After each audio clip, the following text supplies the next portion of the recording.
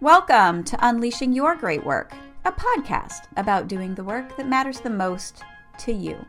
I'm your host, Dr. Amanda Kroll, a cognitive psychologist, speaker, coach, and the creator of the Aligned Time Journals. Every week on this podcast, we are asking the big questions. What is great work, and why does it matter so much to us? What does it take to do more of your great work without sacrificing everything else? And how does the world change when more people are doing more of the work that matters the most to them?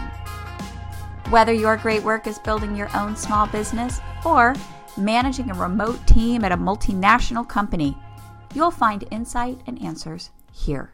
A friend of mine recently got an article accepted into the journal Science. That's a big deal.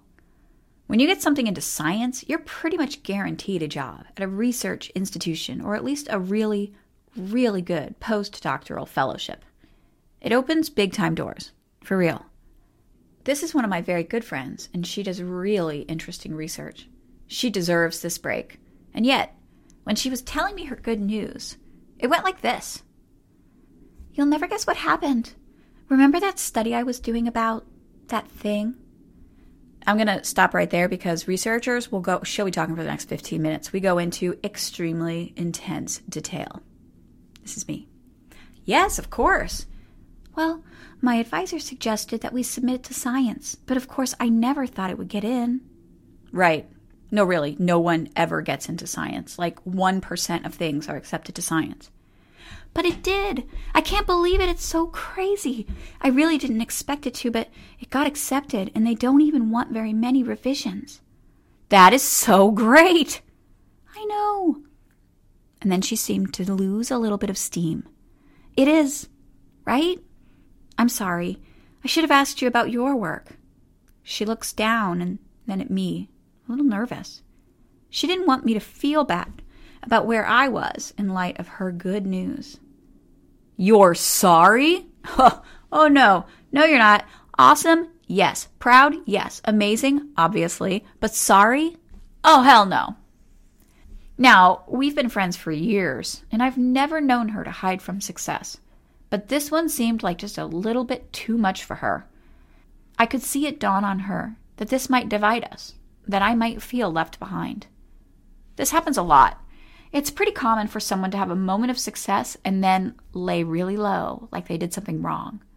It's as though they were balloons, living alongside all these other balloons in a neighborhood of boxes, a constrained but orderly existence.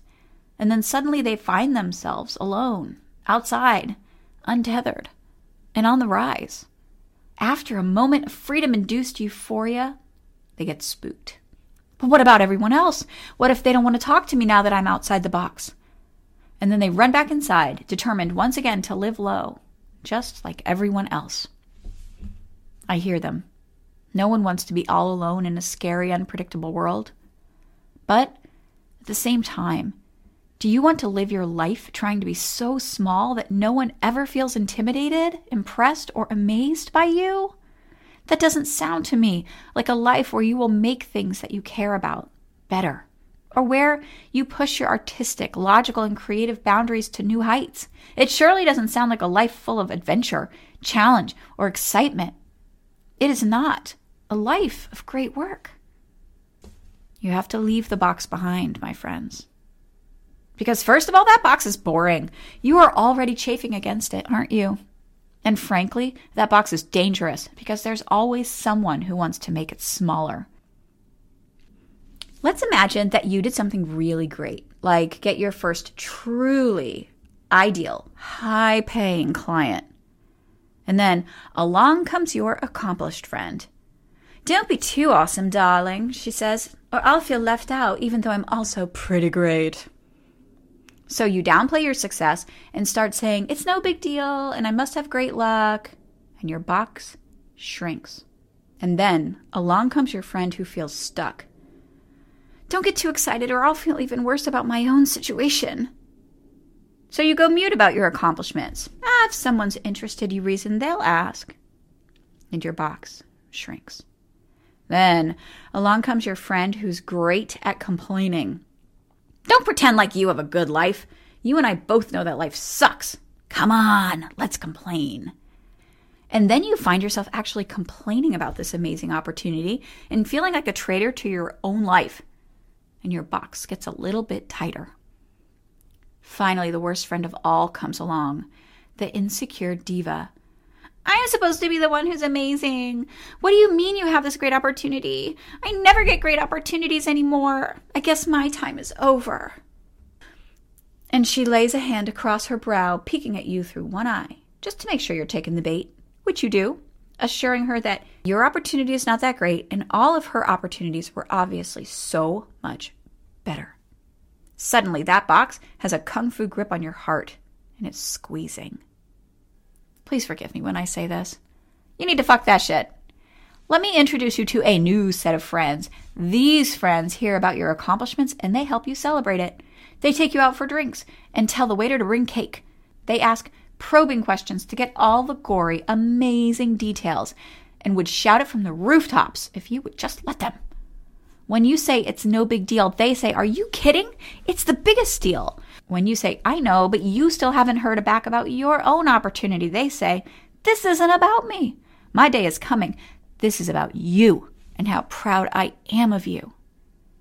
Maybe these feel like unrealistic expectations to have for your friends, but I'm pretty sure that at least some of your existing friends would transform immediately once you help them get free of their own terrible little box.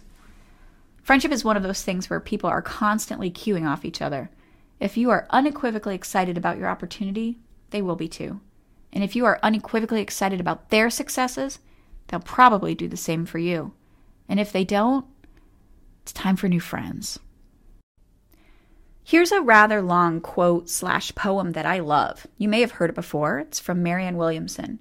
And it gets at the heart of why we allow ourselves to live in this neighborhood of terrible tiny boxes.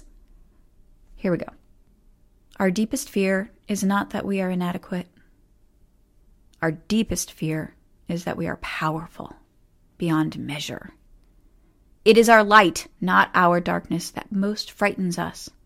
We ask ourselves, who am I to be brilliant, gorgeous, talented, and fabulous? Actually, who are you not to be? You are a child of God. Your playing small does not serve the world. There is nothing enlightened about shrinking so that other people don't feel insecure around you. We are all meant to shine, as children do. We were born to make manifest the glory of God that is within us. It's not just in some of us. It's in everyone. And as we let our own light shine, we unconsciously give other people permission to do the same. Now, as your friend, here's what I want you to know. You have my permission to blow us all away. I want to watch you soar far, far away, and then I want you to come back and tell me stories. I don't need you by my side to make me feel better. I need you to wave at me from all the way up there to show me how far it's possible to go. It's hard for us to say these things to each other, not just because we wonder when our turn will come, but because we'll miss you. But I know that you'll be back, ready to share your stories and help me unlock my own potential. So now, go. Be amazing. And I'll be right here, cheering you on. Thank you for joining me today on the Unleashing Your Great Work podcast. If you liked what you heard, please subscribe and leave a 5-star review. And hey, don't forget to check out the Aligned Time Journal.